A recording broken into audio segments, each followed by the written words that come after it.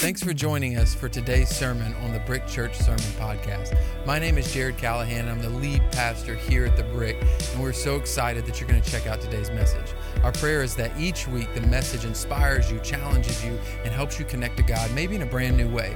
We also pray that you connect with us as a community, that it doesn't stop just with your connection with God, but it gives you an opportunity to connect with the people at the Brick Church. So don't hesitate to reach out. Let's jump into today's message. What's up, 10 o'clock? Let's go. It's December. I have never in my life been more unprepared for a December and a new year. 2024 sounds like the sci-fi movies I used to watch, and that's the year if stuff was happening. Like, I can't believe we don't have a single flying car. I'm disappointed. Maybe January is when we get one. But today we are jumping into December, whether we're ready or not. Ready or not, here we go. And so we're in a series called Owned. And in this series, what I kind of want to talk to you about, what I want you to feel and experience is to be owned by God, to really find your value in Him. So we're going to jump into this series today, and today I want to help you see your value. With everything in me, I pray that you can hear how valuable you are to God. Next week, we'll talk about things that would like to own you.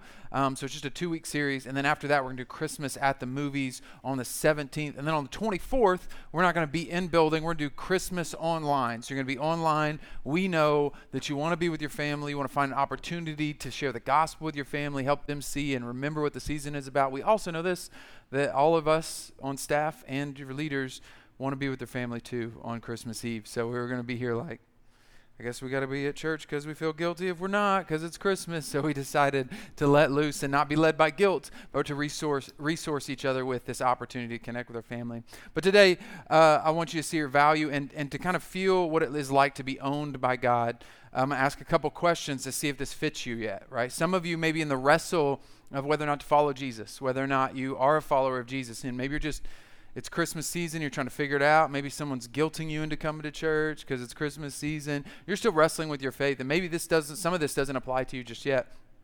But for those of us who are followers of Jesus, it means we're owned by God. So here's the questions to make sure that you're there. One is, are you a follower of Jesus? Are you a follower of Jesus? And two, did you count the cost? Did you count the cost? Because if you decided to follow Jesus, what it means for us as followers of Jesus, that we found out we couldn't do it on our own. That the whole point of the gospel, the whole good news is that you and I were lost and Jesus found us. That you and I were broken in our sin and couldn't do life on our own, and that we needed a Savior, and Jesus saved us. That me and you, if we're followers of Jesus, if this message is for you because you're in the owned category, it means you're owned by God, you belong to God. It means that you came to the end of yourself and you found out, all right, I'm not good on my own. I need Jesus. I need a Savior. I need someone to pay the way for me that I couldn't pay for myself. So you fit that category, you're owned by God. Now, if you're like me, if you have any even close to my personality, you don't like that statement at all. Like, owned by God. Don't tell me I'm free. I do what I want. I'm a grown man. Jared telling me I'm owned by somebody. I don't like it either. I'm uncomfortable, right? Every time like there's anything that feels like control, I'm really rebellious about. Like this, I feel like a trapped animal. I mean, the littlest stuff, I'm petty, all right? I'm petty. So like if my wife is like, hey, will you do this for me? I'm like, absolutely, I'll do that. The second she says how to do it, I feel like, don't tell me what to do. Don't come. I was going to do it, but now that you're telling me how to do it, I'm not doing it your way. I'll find a different way to do it. I'm petty in how I feel controlled. And yet, what I've accepted and realized is that I'm owned by God. And even when I don't like it, I'm going to trust His ways and His ways of doing it. Right? Even if I'm like, no, God, I'll do my own thing. He's like, no, you'll do my thing. And I trust Him enough to allow that. I trust Him enough to follow Him in that. And there's a scripture, and what we're going to get to today in this scripture is we're going to have some context to it. That is, we're going to talk about something that if you have little kids in here and you haven't had the talk yet, I'm going to just say the word. It's not going to get very explicit, but just in case, I just want to give you a warning. Unless you're planning on starting a sentence, when two people love each other today, then maybe take your kids to Life Kids. All right, we're ready to jump in. We're going to give context to these verses that will bring that up. We're going to look at 1 Corinthians chapter 6, verses 19 and 20. It says, or do you not know that your body is the temple of the Holy Spirit who is in you, whom you have from God, and you are not your own? For you were bought at a price. Therefore, glorify God in your body and in your spirit, which are God's. You are not your own. if you're a follower of Jesus, this is Paul writing to the church at Corinth, and he's saying, you are not your own. You have been bought with a price, that your body is a temple of the Holy Spirit. And so today, what I want you to see is how much he paid for you. That if he bought you at a price, we look at that price, he emptied heaven of its most valuable resource. He found the most expensive thing that existed in all of heaven and paid that price for you. He sent his son to die on the cross for you. This season, Christmas, as we process this gift, he gave you a gift. And to value that gift is that you respect it and you appreciate it and you take care of it. It means you value the gift God gave, that he gave his son wrapped in swaddling clothes. And it was the gift to the world. It was a gift to you, for you, individually, to say, I love you this much. Here's my son. That's how much I love you. That's the price that was paid for you. And your choice is to whether or not you own that. Whether you can own that so that you can be owned by him. Do you own the gift that God gave you, the price that was paid for you? Do you own the fact that God has done something for you and really respect it with your life? It goes, he says that your body is a temple of the Holy Spirit. Maybe you grew up in church hearing that a lot, and it kind of is a phrase that doesn't mean a whole lot other than somebody uses it as an excuse to tell you not to get tattoos. Some of you growing up in church are like, oh yeah, I know, that tells me not to get tattoos. No, I think it's way deeper than that. Whether that's true or not is a whole different story. I think it's way deeper about your body is the temple of the Holy Spirit. Like, don't miss out because you've heard it so often as a kid or you've heard it before. Your physical body has the Holy Spirit dwelling inside of it. When you're a follower of Christ, when you're owned by him, the Holy Spirit is in you. That means it's something. It matters. What you do with it matters. And what he's saying in these verses, it shows up. He's telling you what you do with your body, what you do with your life, it matters. In the context of 1 Corinthians chapter 6, he's actually saying it in the context of sexual morality.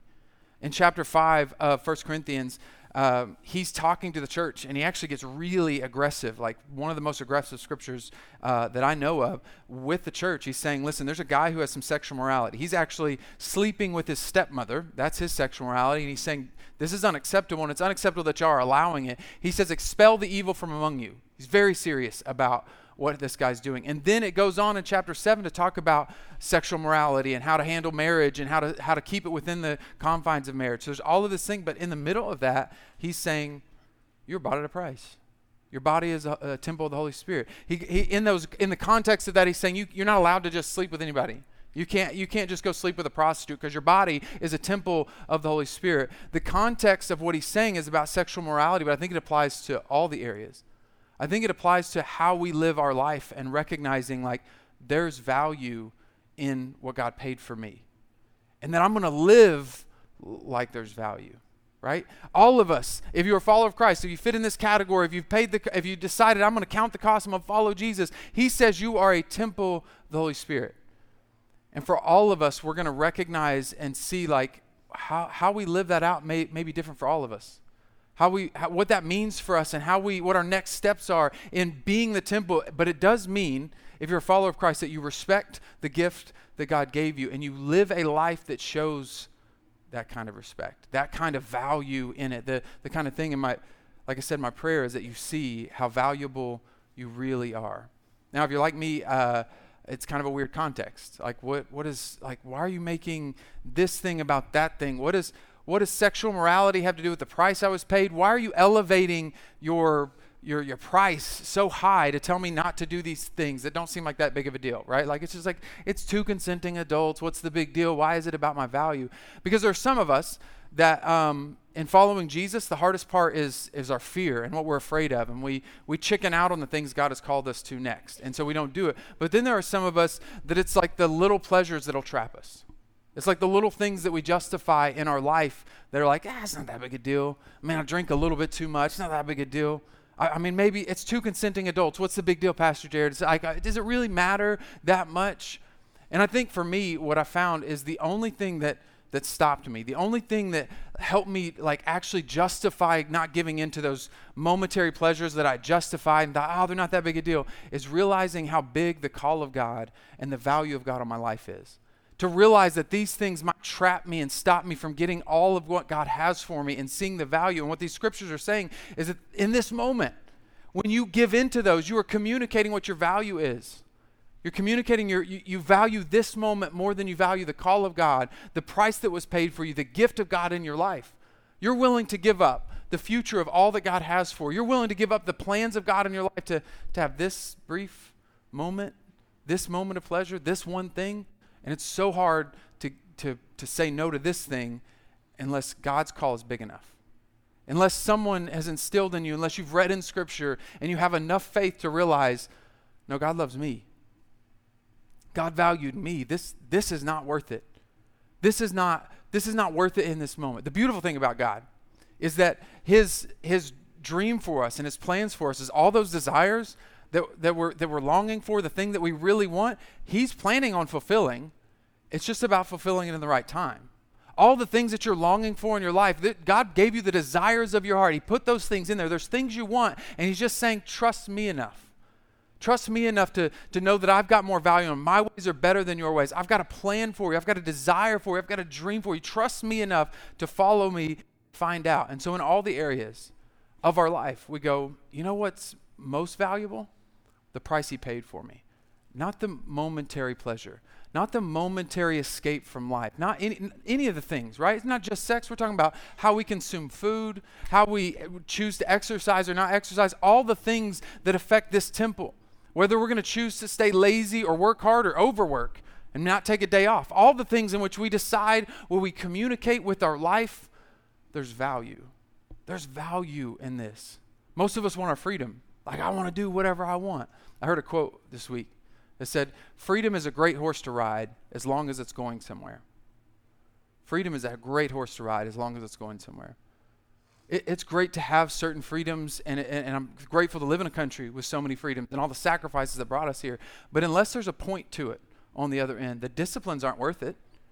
Discipline for the sake of discipline is awful, okay? If you're that type of person who just loves pain and just loves suffering by doing hard things, good for you, but the rest of us like to live. You know what I'm saying? Like to have life and like to have fun every once in a while. So, but just having freedom to do anything is chaos. And until you recognize that there is something for you, that God has a design for your life, that he bought you for a purpose, that he paid a price for you, it's not worth it to give up on the little things. It's not worth it to get rid of the momentary pleasures, the momentary release of this anxiety and this stress by drinking too much, smoking too much, all the stuff that we do to get out of just this moment. But if I go, no, God's got more, this thing is worth it. On the other end, the goal line, the dream that God has for me is worth it. Then you'll say no to some things. You'll say, you know what, freedom isn't really worth it. What is worth it is where I'm going, where I'm heading. I'll give you a silly example. This time of year, we're talking about football. We got college football playoffs are deciding. We've got bowl games we're deciding. Football's happening everywhere. And in football, there are constraints. Whether you like it or not, there are constraints, right? Not everybody gets to play every position. Right? Lineman, you don't get to be the quarterback. You just, and if we decided, let's just have everybody be free. Why are we putting all this constraint on all these players? Like, how dare you tell that wide receiver he has to be a wide receiver? Today he wants to be a running back. How dare you tell the quarterback he has to stay right there? He needs freedom. He needs to live however he wants to. It would be utter chaos.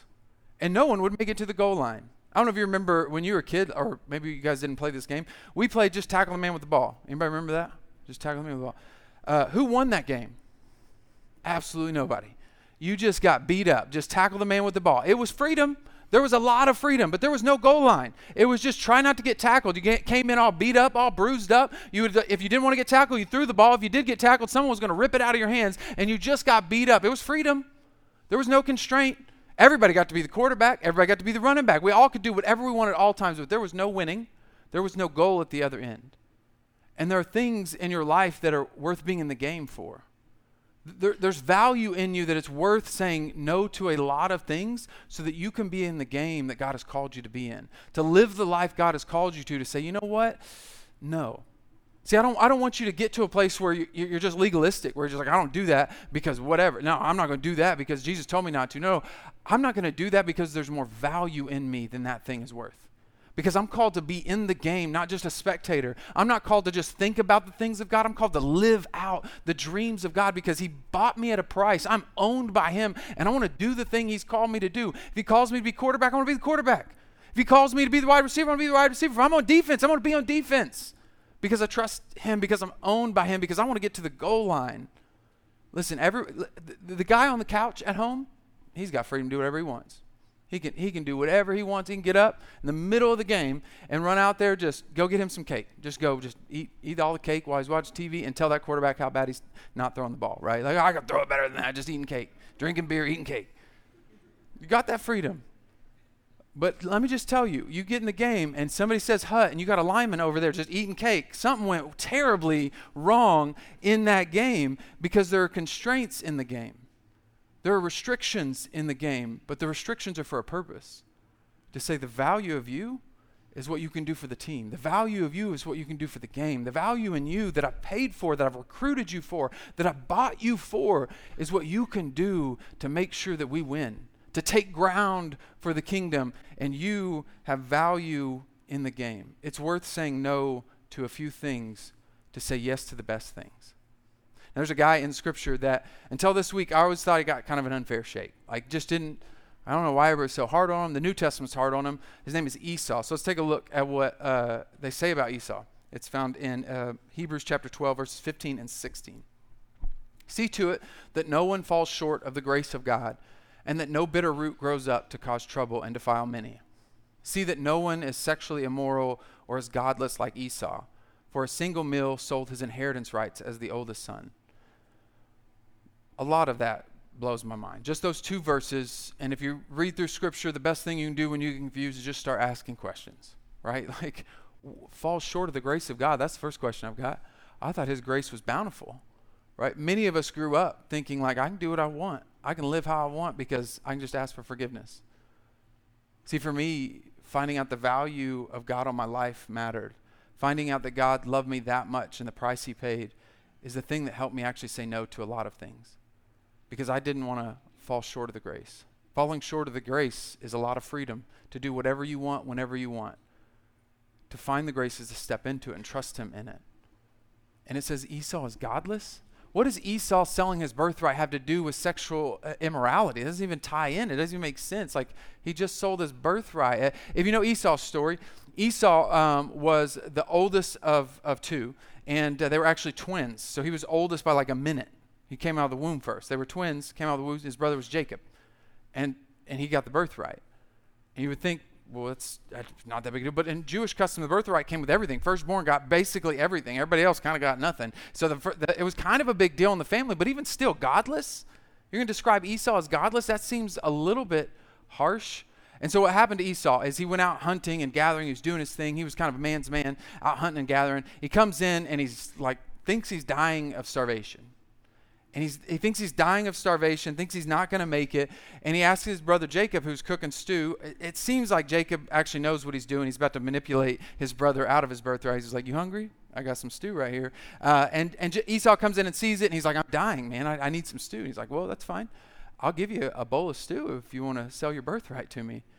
And Esau's response seems reasonable to me. He's like, well, I'm going to die anyways. I might as well give up my birthright. Otherwise, I'm going to die. So it seems like an even trade. It seems to make sense. Like, what am I going to do with a birthright if I'm dead? So yeah, sure. I'll eat this too because I think I'm dying of starvation. And so Esau trades his birthright, and yet calls him godless. He didn't value his birthright. Means he's godless. Here's what it says. Let's read the verse that it ends with in Genesis chapter 25, verse 34.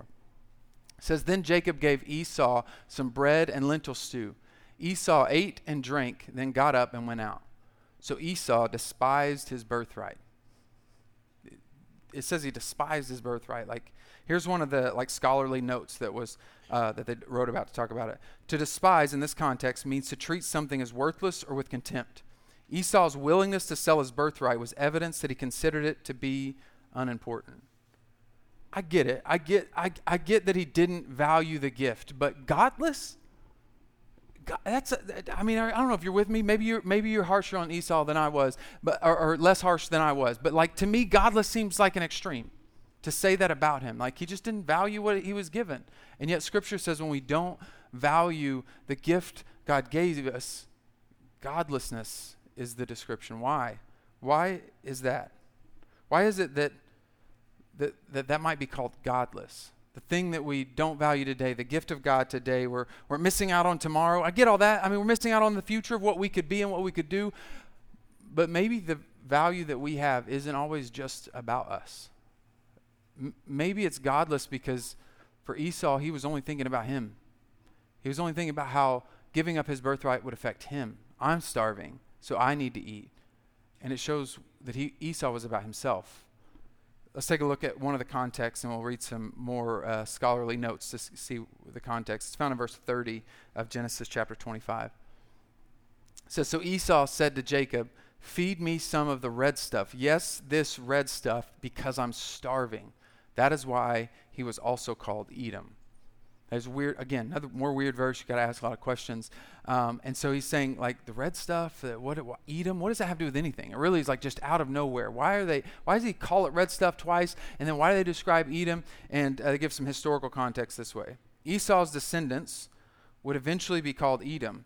Edom was the place where they lived, so named because of the reddish nature of the hills. The writer can use the word red to describe the stew that Esau gasped for to convey the nature of Esau and his descendants.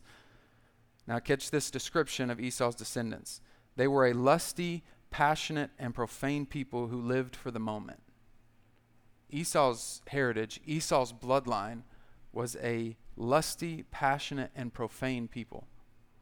That's a description. I would argue that his decision to live in the moment, to live selfishly and not think about the heritage, not think about his kids, not think about, because you can pass the birthright down.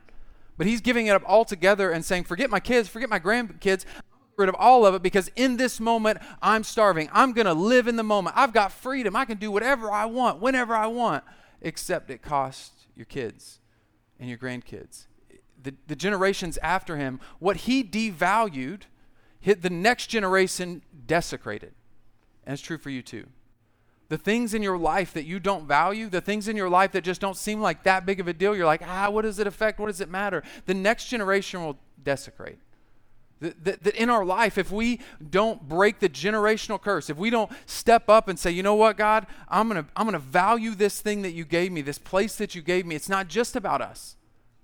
The reason I think Esau's called godless is not just because it was a simple like, oh, he made a bad choice. No, he didn't care about anybody but himself and that moment.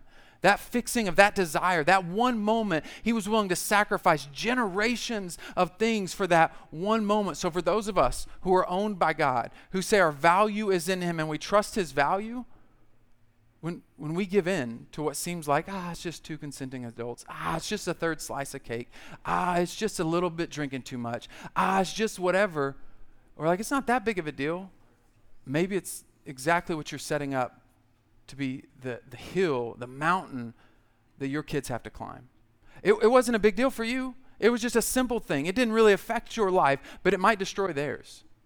The thing you're wrestling with that you can kind of be functioning with right now may be the thing that takes them under because you are passing it on. When you don't defeat the giant that is in front of you, you are leaving that giant for the next generation. And guess what? Giants get bigger.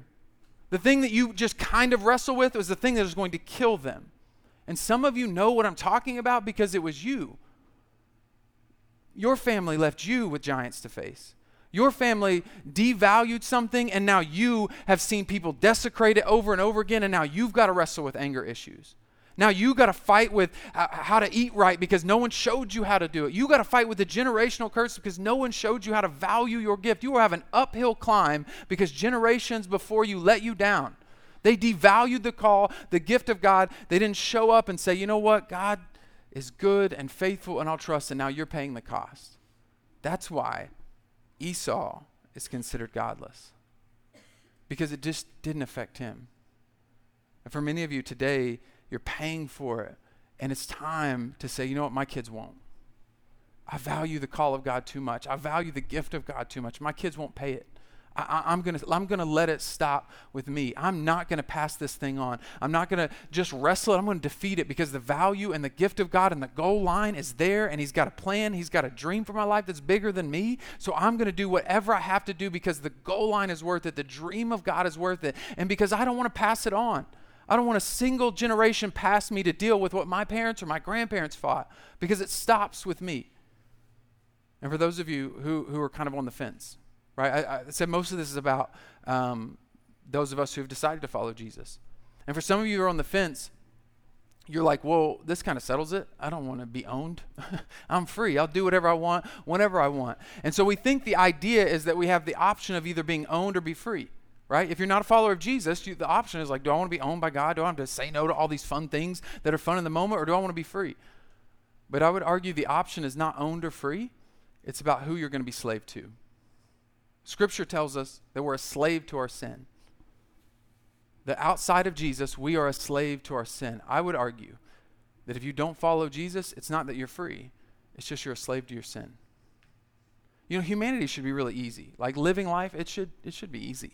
It really isn't that complicated. We have enough science and data. We know all the right supplements. We know all the right routines to have, like just eat these things. I mean, we got charts of what things to eat and what things to not eat.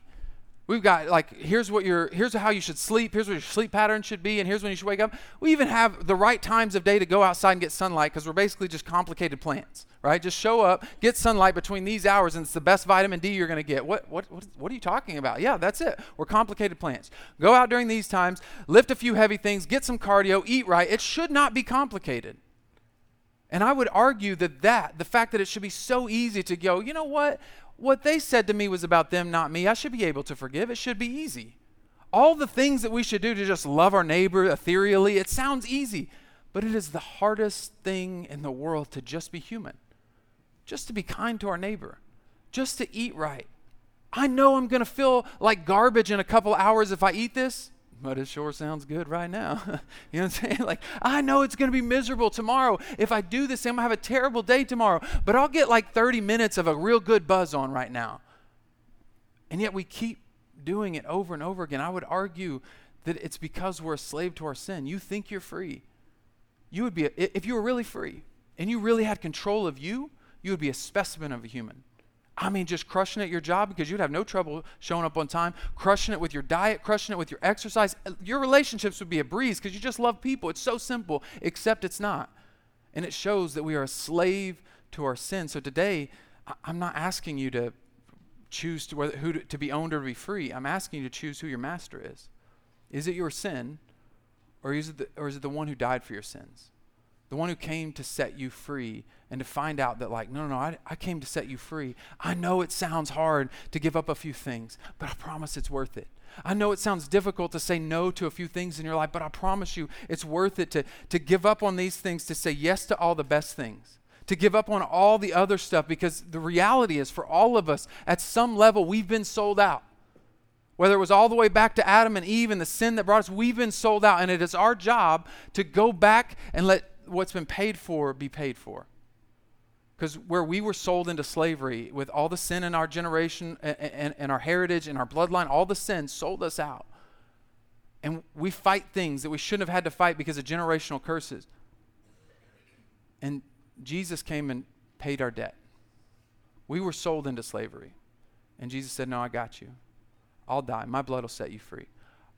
I'll pay the price for your slavery so that you can be really free in me. If you'll just trust me, I'll lead you to freedom.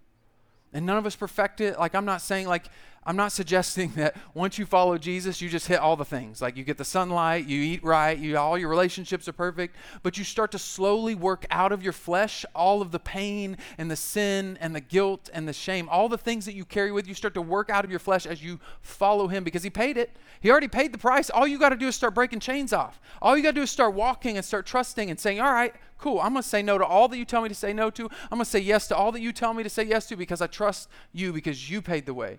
You paid the way for my sin, my guilt, and my shame, because I was a slave to myself. I was a slave to my sin, my guilt, my shame, and you set me free, so I'll trust you. And I'll trust your value that you placed in me, that you really did believe in me before anybody else did. You really did die on the cross for my sins while I was still a sinner, while I still looked rough. You love me anyways. And for all of us, the goal is to just stay in his hands. It's not perfection. We're not going to get there. The goal is just to stay in his hands. This is why, if you've been wondering why this is on the ground, why I brought it up here, it's not because I was drinking moonshine today. It's actually because this jar, it's actually authentic mason. I brought it because it represents us. We from Oklahoma, and a mason jar is fitting, but a fancy mason jar because you have value. But this thing represents us. And this moment, this thing is all about whether or not it stays in the right hands. This is really useless in the cupboard. If no one ever picks it up, no one ever puts it in their hands, no one ever fills it up, no one ever drinks out of it, it's absolutely useless. It's just glass. But in the right hands, somebody who's dying of thirst, they can save. In the right hands, this thing can do amazing things. This thing is refreshing. It is the temple of the Holy Spirit. It has been poured into something that can be overflowing. It's a breath of fresh air for people who can't breathe. It is the thing that everybody needs. What this thing can be, if it just stays in the right hands, what this thing can be is the light of the world. It just has to stay in the right hands. And these hands sometimes will, if you stay in God's hands and you trust God with your life and you say, all right, God, I may not be valuable in and of myself. I may just be a pile of glass in and of myself, but in your hands, you are the perfect glass maker, and you can turn this thing into everything it ever needed to be, and I'll trust you. And there are times where he will pour into you and he will pour you out, and you will give a fresh drink of water to people. The people around you will hear your story and you'll go, I didn't think I could do anything. And somehow God used me because you stayed in his hands. You just trusted that his ways are better. All the no's, all the yeses. And then there are times where he takes you and he cleans you up. He washes you out because things went bad. You had some trauma. You had some stuff that took place, and he takes you to the sink and he washes you. It looks different. Being the temple of God in different seasons and different places, the yeses you say yes to, the no's you say no to, all of those things change based on the season and what God's called you to be. The only thing that's required of us is to stay in his hands, is to trust that we have more value in his hands than we have anywhere else, that we can trust him and trust his hands in our life, and that he will take us to places that we could have never got to on our own. That he can take us to the goal line if we just trust the position on the team. If we'll just trust the thing that he's telling us to do, the yeses, the nos, we just trust him, that we have value in his hands. The difference between us and this actual glass is that we have the choice to jump out. If I drop this, it's because I don't play football and I fumble a lot, right? If I drop this, I'm messed up. But his hands don't mess up. If this thing breaks, it's because it jumped out of his hand. It was like, no. I don't want to have water in my glass. I want to have Coca-Cola in my glass today. I don't want to be clean today. I want to pour out today. And it just jumps. And it's like, no, I'm not. I'm going to do it my way. I want this thing right now. I want this deal right now. And when it jumps, it shatters. And we keep finding out over and over again, outside of his hands, we don't have value. And we hurt ourselves. And today, I'm praying and hoping that you really feel how much value you have in his hands. How much he has for you, what he paid for you. He paid the highest price just to have you in his hands. And I pray that you trust that with every fiber of your being. And if you're in here and you find yourself shattered in the moment, that's okay. He knows how to remold the glass. He knows how to fix it to make it look like it was part of the plan anyways. This is the craziest thing that God does. You will have stuff in your life that you think, man, I messed that thing up so bad, but it looks like it was God's plan all along. No. Your sin wasn't his plan. Your mistake wasn't his plan. But Scripture says he works all things out for the good. And somehow, some way, he takes even the broken parts and make them look like they were part of the beauty of the glass all along. It's all about whose hands you're in, though. It's all about trusting him with every yes, every no. And what that looks like practically is going to differ for all of you. But I'm praying that your life is prayerful. All the yeses, like from top down, big decisions, small decisions, you are prayerful on every step, every decision, from the songs you listen to the words you speak, to the clothes you wear. It's all in his hands. Like the big stuff, what house I buy, what job I take, big stuff, little stuff, it's in his hands, because I found out he's got more for me. He knows more about me, and he's got bigger dreams than I ever dreamed for myself. So, all right, God, take me. Use me. Let me be a part of your team. Let me find value in you. Let's pray. We're so glad you joined us for today's message. Our prayer is that God got the message you needed most today. If you're still here joining us and you're looking for an opportunity to connect to the Brick Church through giving, you can do that by texting the word BRICK to 45888. That's the word BRICK to 45888. The first time you do that, it's going to send you a link, give you the opportunity to connect that number to a credit card, debit card, or bank account. And as you connect with us and we partner together to reach people, we pray that God blesses you in your giving.